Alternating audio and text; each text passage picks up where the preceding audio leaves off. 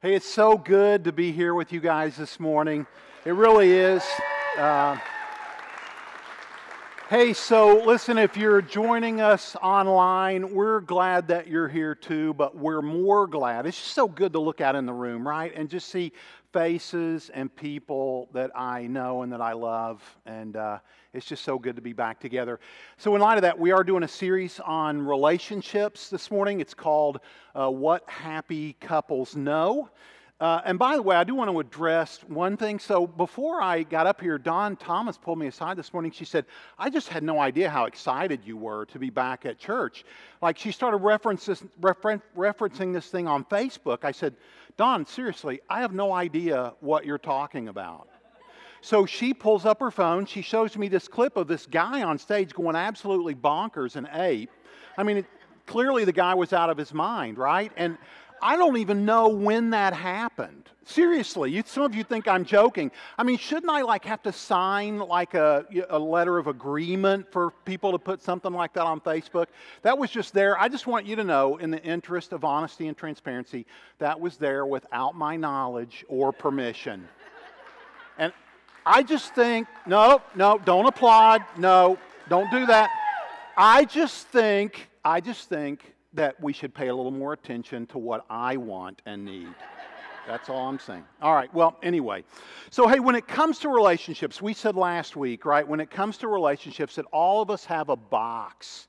We're going to show you that box. It's an invisible box that we carry into all of our relationship. It's a box of our hopes, our dreams, our desires. And we said that we carry a box like that into every relationship that we have. And that at some point in that relationship, we take that box filled up with our hopes, dreams, and desires, and we hand it over, right, to the person that we're in a relationship with. And we don't say this out loud, but essentially what we're saying is, look, here, I'm handing you my box. I want you to make all this happen for me, right? I mean, hey, this is what I always dreamed it would be like. The reason I pursued you, the reason I asked you out for the first time, the reason I walked down the aisle with you is because I thought you could be that person that would be able to fulfill my hopes, my dreams, and my desires. But the challenge is, right, and the problem is, when we hand off our box filled with hopes, our own hopes, dreams, and desires, when we hand that to the other person, it doesn't feel like hopes, dreams, and desires to them, right? Instead, what it looks to them is like this. It feels like a box filled with demands and expectations. In other words, to them, it feels like a weight. To them, it feels like pressure. To them, it feels like a homework assignment, right? It feels like responsibility. It feels like, hey, if they don't come through, or if I don't come through, they're going to be so disappointed in me. They're going to be so hurt.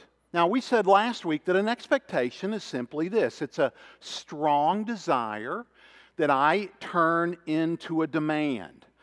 And the problem with boxes filled with demands and expectations is that, when you essentially swap boxes, right? We hand each other a box of our demands and our expectations. Because it isn't just that you handed someone a box filled with your hopes, dreams, and desires. It's that at the same time, or maybe a week later or a month later, they hand you a box. So it's not just that you're handing off a box. What's happening is we're swapping boxes. And when we swap boxes, well, this leads, so in essence what we're saying is, look, I'll give you mine, you give me yours. And what was kind of intangible and unspoken before, right, kind of starts to come out. And it starts to come out in a series of long arguments or long discussions about whose box is better, whose box is more important, whose box is more logical. Right? Now, or whose box just makes the most sense. Now, this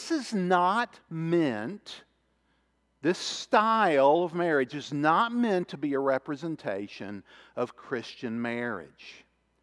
Christian marriage is meant to be a submission competition.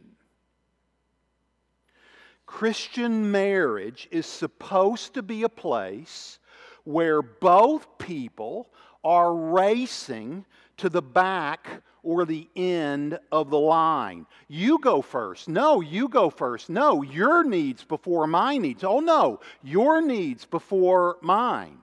Now today, I want to explain how it is that we know this to be true.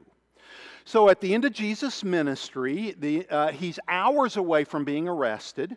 He gathers his little posse together, gathers his guys together, and he says to them, here's a few things I want you to remember. And toward the end of that time, as they're sharing a meal together, this was a very important Jewish holiday called the Passover. So they're celebrating Passover, and Jesus does something kind of interesting. He makes the Passover celebration about himself.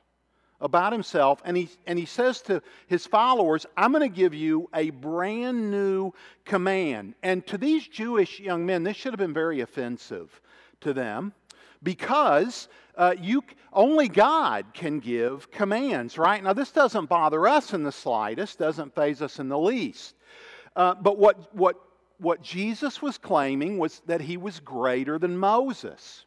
And to these Jewish young boys, this was blasphemy. I mean, so you could talk about the commands of Moses, you could exegete the commands, you could explain the commands, you could apply the commands, you could prioritize the commands, but only God can make up new ones. So there's a sense in which Jesus is saying, look, I'm greater than Moses and I'm equal with God. And he was claiming in that moment to speak for God. And these guys, as fine Jewish young men, should have gotten up and left the room, but they didn't. And you know why? Because they already knew who Jesus was. But make no mistake, what Jesus was saying in this moment was he was saying, look, I'm stepping between you and God, and I'm going to give you a new command. And so he said, a new command I give you, love one another, to which they probably thought, hey, Jesus, I'm not sure if you know this, but that's not new. And then to which Jesus, I'm sure, would have replied, well, let me finish, right? I'm not finished yet. I want you to love one another, not as you would want to be loved, but as I have loved you. That's the new command. That's the way I want you to love one another. And this is such a big moment because what Jesus is saying here, he's reducing the Jewish law from 600 commands down to something like one command. Right? And he's saying, look, at the end of the day, these are your marching orders relationally. I want you to love one another the way that I have loved you. Now, here's where this starts to get mind-blowing. So I want you to ask yourself the question, what would a marriage look like where two people in that marriage were committed to loving one another in the way that Jesus has loved each of them? What would that marriage look like? Now, fortunately, we don't have to guess, because the Apostle Paul tells us. Now, if you'll remember, the Apostle Paul hated Christians, arrested Christians, tortured Christians, put Christians to death, or at least approved of Christians being put to death.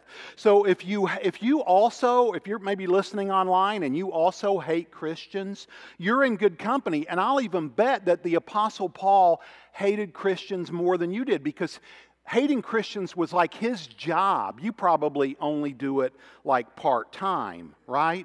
So the Apostle Paul becomes a Jesus follower. His life gets turned upside down, and when it does, he begins to take this teaching of Jesus, this one big idea, I want you to love one another the way that I have loved you, and he begins to apply it to different contexts and different relationships. So anytime you read a one another in Scripture, that's just a specific application of Jesus' broader command to love one another. So give honor to one another, give preference to one another, bear with one another, forgive one another. All of these are just specific applications of Jesus' command, or his commandment for us to help us love one another. So the Apostle Paul, in all of his letters, summarizes that command in specific applications. So I just want you to know, he's not making this stuff up. He's not even only just writing it under the inspiration of the Holy Spirit. He's taking Jesus' command to love one another, and in the verses we're about to look at, he's going to apply that to marriage. And here's what he says. He says, wives, submit yourselves to your husbands, right? To your own husbands as you do to the Lord. Now, what could be any clearer than that? Let's pray. No, we're not going to do that. We are going to talk about that more. If I were a self-serving husband, I would stop there, but I'm not. So, sure, yeah. Anyway, now listen, if you hear, I'm going to leave this verse up there. Because if this verse bothers you, if you're a woman in the room and this makes you uncomfortable, I'm glad it bothers you, and I'm going to leave it up there so you can really focus and just really get up and bothered. You know what I mean? And some of you might even say, look, it's a verse, that verse is one of the reasons as a woman that I quit going to church. It's why I walked away from faith, right? And I'm telling you, if that's you, I'm so glad that you're listening this morning, because what I want to talk about is so transformational. And I love talking about this. Now, here's why this is so important.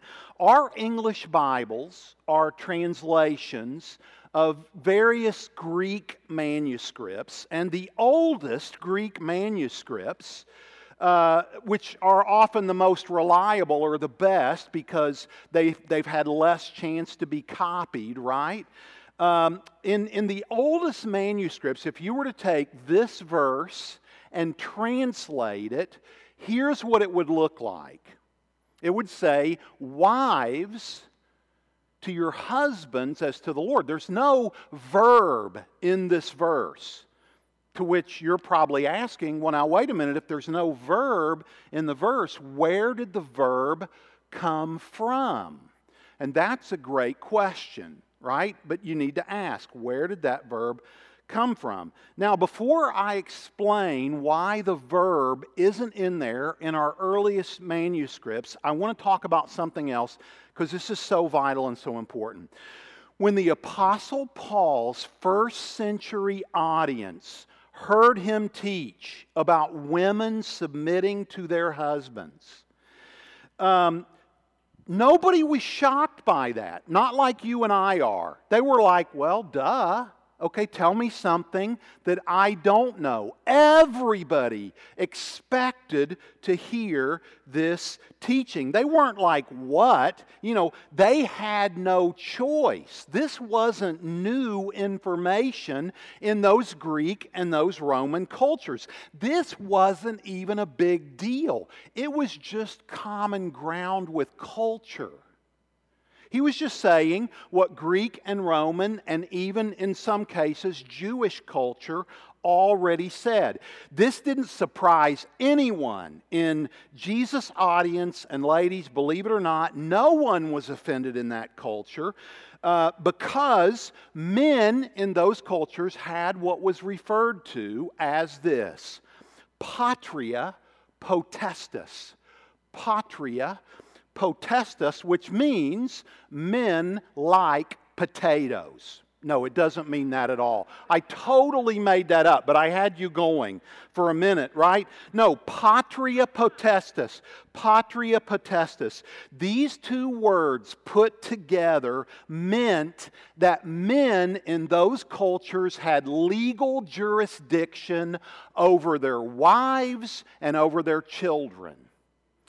What I'm telling you is that in this culture, in all of the cultures around the world, particularly any culture that had been influenced by Greek or Roman culture, had this value that women, wives, were considered property of their husbands.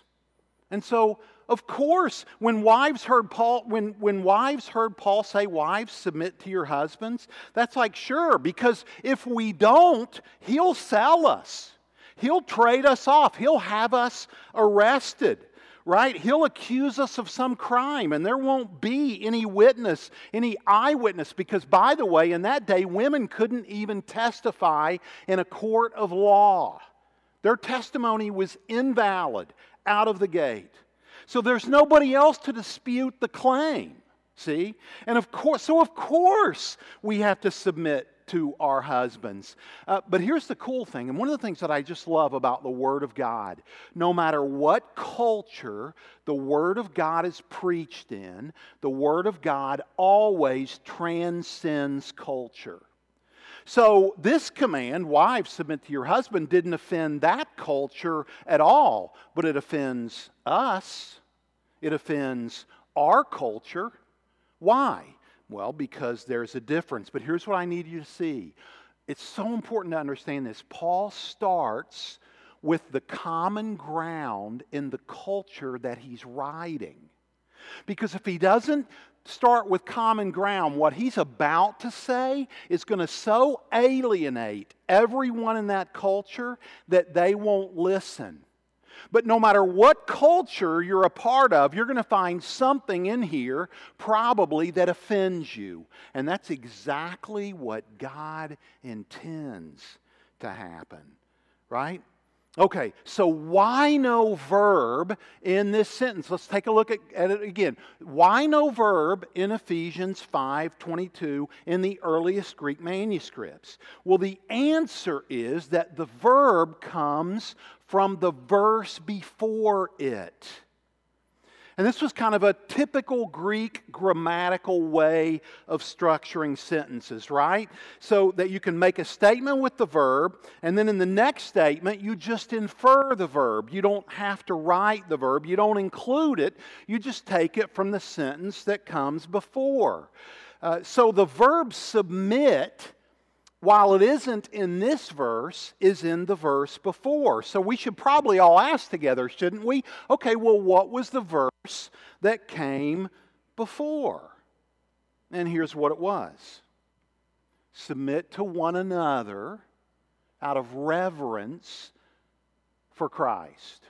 In other words, you submit to one another because there was a day when Jesus gave up everything for you. And so I want you to give up everything for one another in the way that Jesus gave up everything for you, right?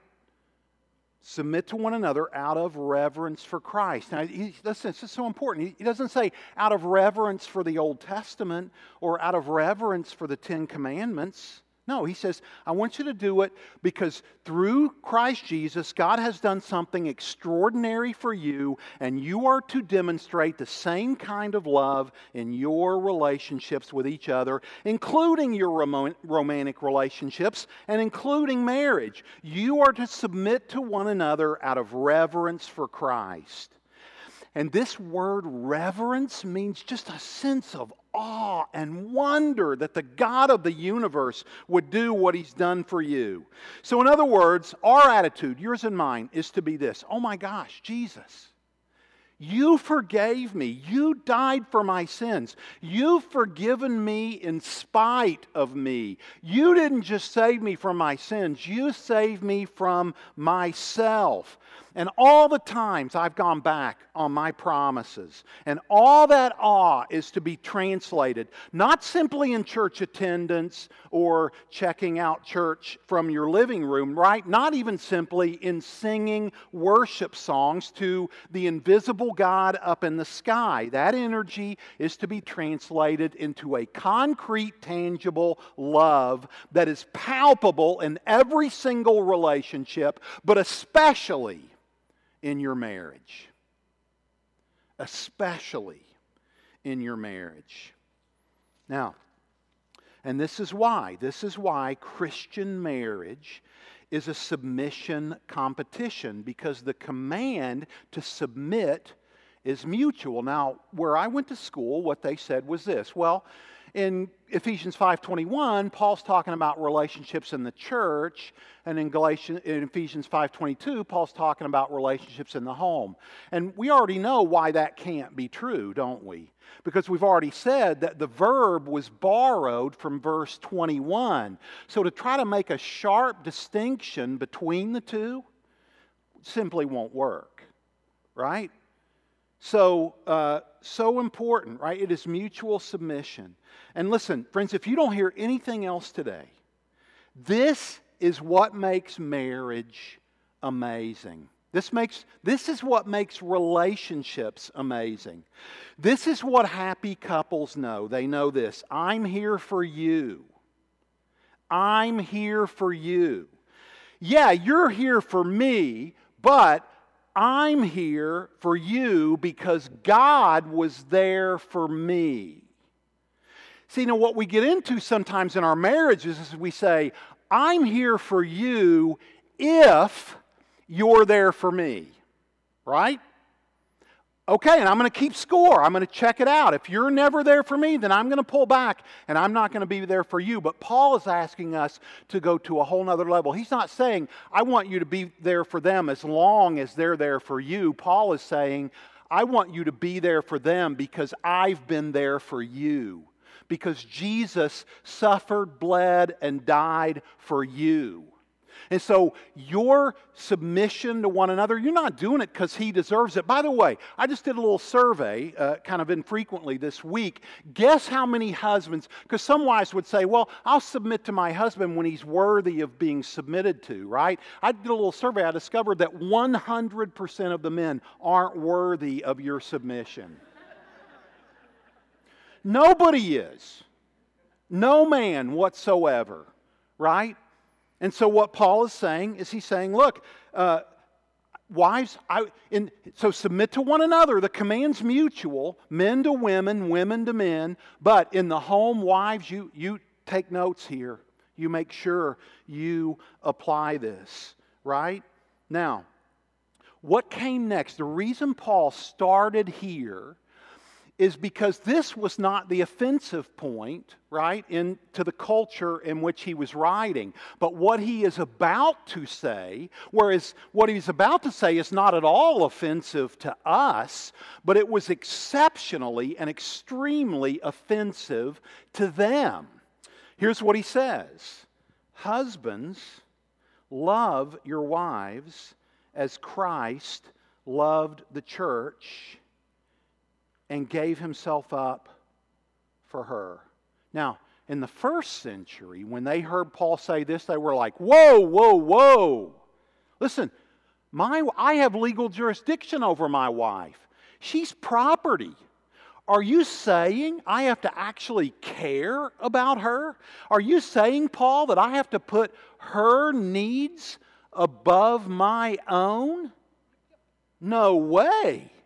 I mean, this was inconceivable to them. I mean, you talk about rocking your world. In the same way that you ladies got offended when I first read Ephesians 5:22, this was so offensive to the men of Greek and Roman culture, right? Husbands, love your wives just as Christ loved the church and gave himself up for her. What kind of love are husbands called to have for their wives? A give themselves up every day kind of love. To which men in the first century were saying, whoa, whoa, whoa, whoa, wait a minute, I know this story. This does not end well for Jesus. Right? I mean, that's what they're thinking. I mean, this does not end well for him. So, okay, I know where you're going with this, Paul, but hold on a minute. Because, hey, if she displeases me or if she does something that I don't like right now, I can just, I can do whatever I want. You're saying I have to be controlled and restrained with my wife and that I have to love her in the same way that I love myself? Didn't sign up for that. I signed up for a wife who was property. That's what I signed up for. And you're trying, this was a game changer, right? Paul was literally leveling the playing field, but he had to start in the culture that he was writing to, and he had to find common ground, or they would have never accepted this command. Right? And so he says, listen, he who loves his wife loves himself, because there's a mystery to marriage. When a man and a woman stand in front of a crowd of people and they say they do, they become one flesh. Literally one flesh. They are joined together in a way that no man should be able to separate. They literally become one. And when you try to unone what God has made one, it's just not going to work. So don't try to unone what God has made one. Don't go there. Don't even try to do it. Right? So in a marriage, Paul's saying, look, there's to be no division. There's to be no pulling away from each other, because you are one flesh. Men, your wives are one with you. This was brand new, because what Paul was actually doing here was he was making men and women, he was bringing equality to the sexes. That's what he was doing here. He was bringing equality to the sexes. And by the way, guess who introduced this idea of equality to the world? Guess who rolled this out in such a big way that it actually made a difference in the culture that it was in? Guess who the first person was with any authority that declared men and women equal? We're in church, so what do you think the answer is? Jesus. Yeah, that's always the answer in church, right? And for good reason. But you're absolutely right. It was Jesus. In fact, women, I would say this. I'm absolutely convinced, and maybe this is a little naive, but I don't know why all women aren't followers of Jesus. I don't. Because He argued for your value. He argued for your worth. He argued for your dignity. Listen, before it was even a category in anybody else's mind. Before it was even a thought in anybody else's world. And the Apostle Paul comes along and says, men, because of the way your Heavenly Father views the women in your life, you are to treat them with extraordinary value, property or not. I want you to love your wives in the same way that Jesus demonstrated His great love for you, by giving yourself away for them every single day. So he just really picks up on the message of Jesus. And if you don't believe me, let me just tell you a story about marriage that Jesus told. Jesus is teaching, and the teachers of the law, the Pharisees, come along. They're always trying to kind of trip Jesus up and catch Him up so that they can prove He's not who He claimed to be, the Son of God, right? Because in their minds, for Him to claim to be God was heresy. So they were trying to undermine Him and do away with Him, right? So they come to Jesus and they say, Jesus, we got a question. It's a marriage question. Can a man divorce his wife for any and every reason? Now, they already knew the answer. At least they thought they did. The answer was, of course.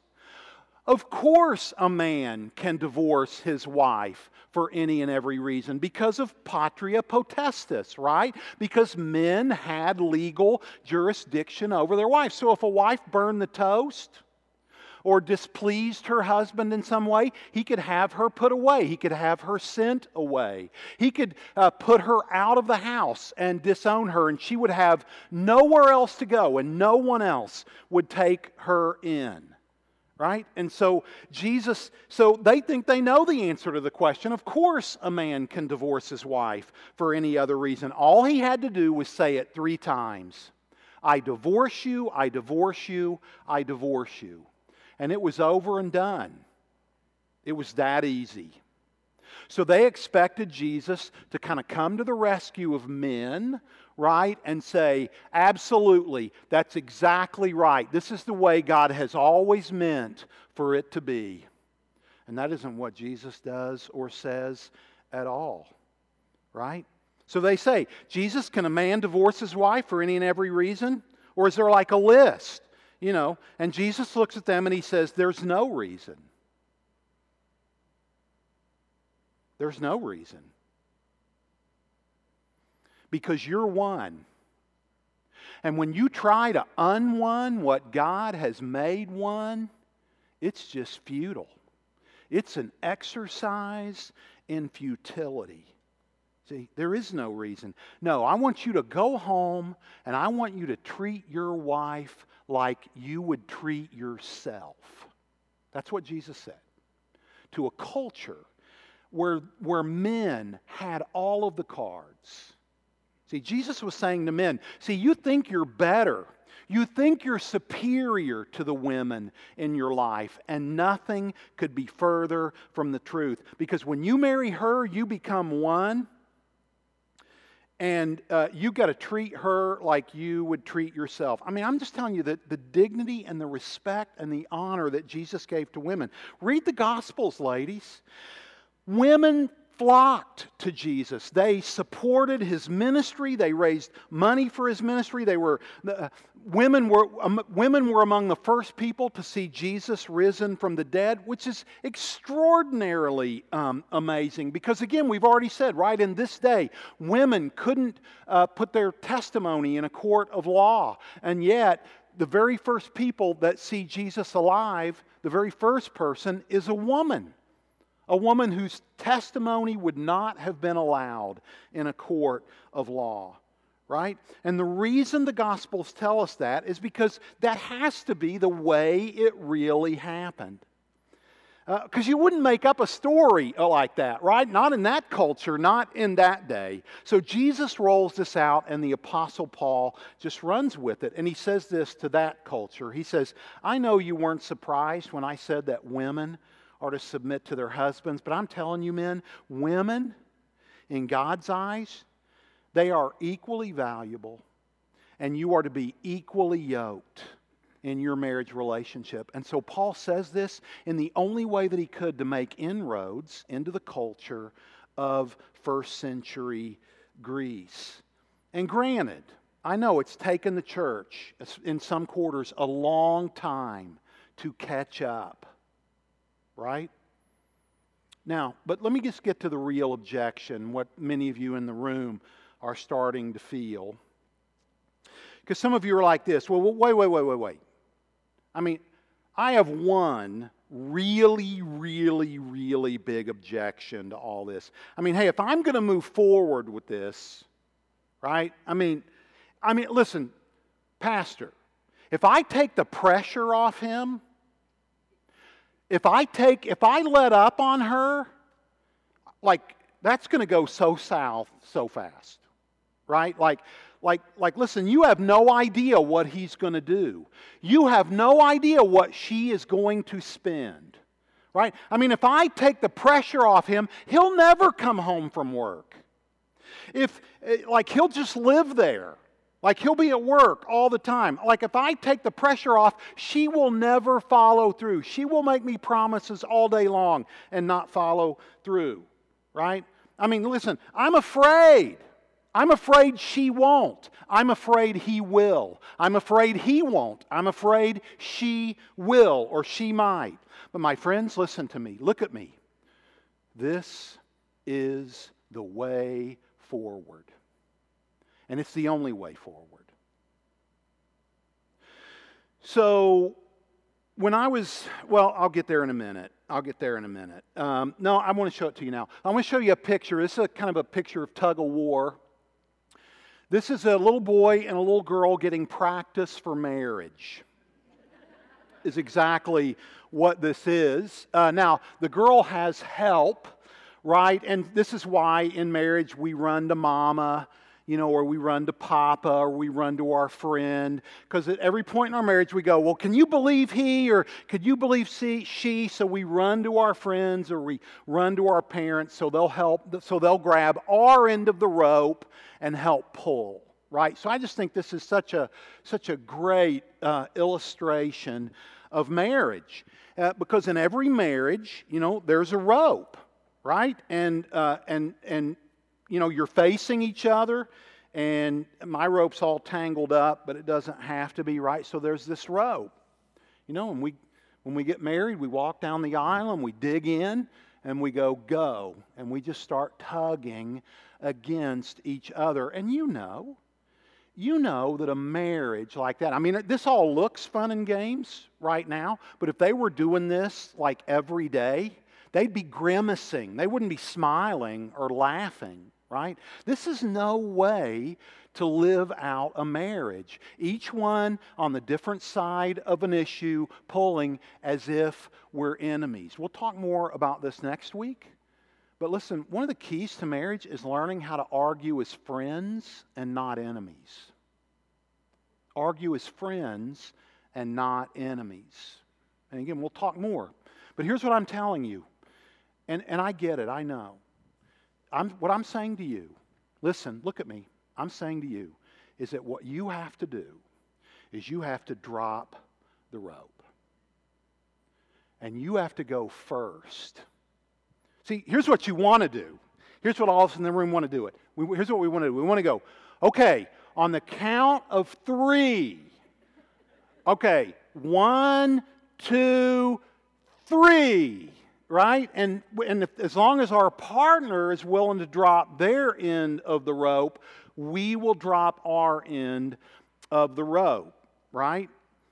But listen, and you're saying this, well, you know what? If I don't pull, they're not going to come my way. They're not going to do what I want them to do. And here's what I'm telling you. I'm telling you that when you enter into a marriage, you need to swap back your boxes, and that your spouse's box needs to be more important to you than your box. Now listen, this is non-negotiable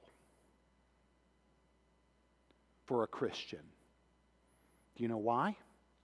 Because there was a day when Jesus let go of the rope for you.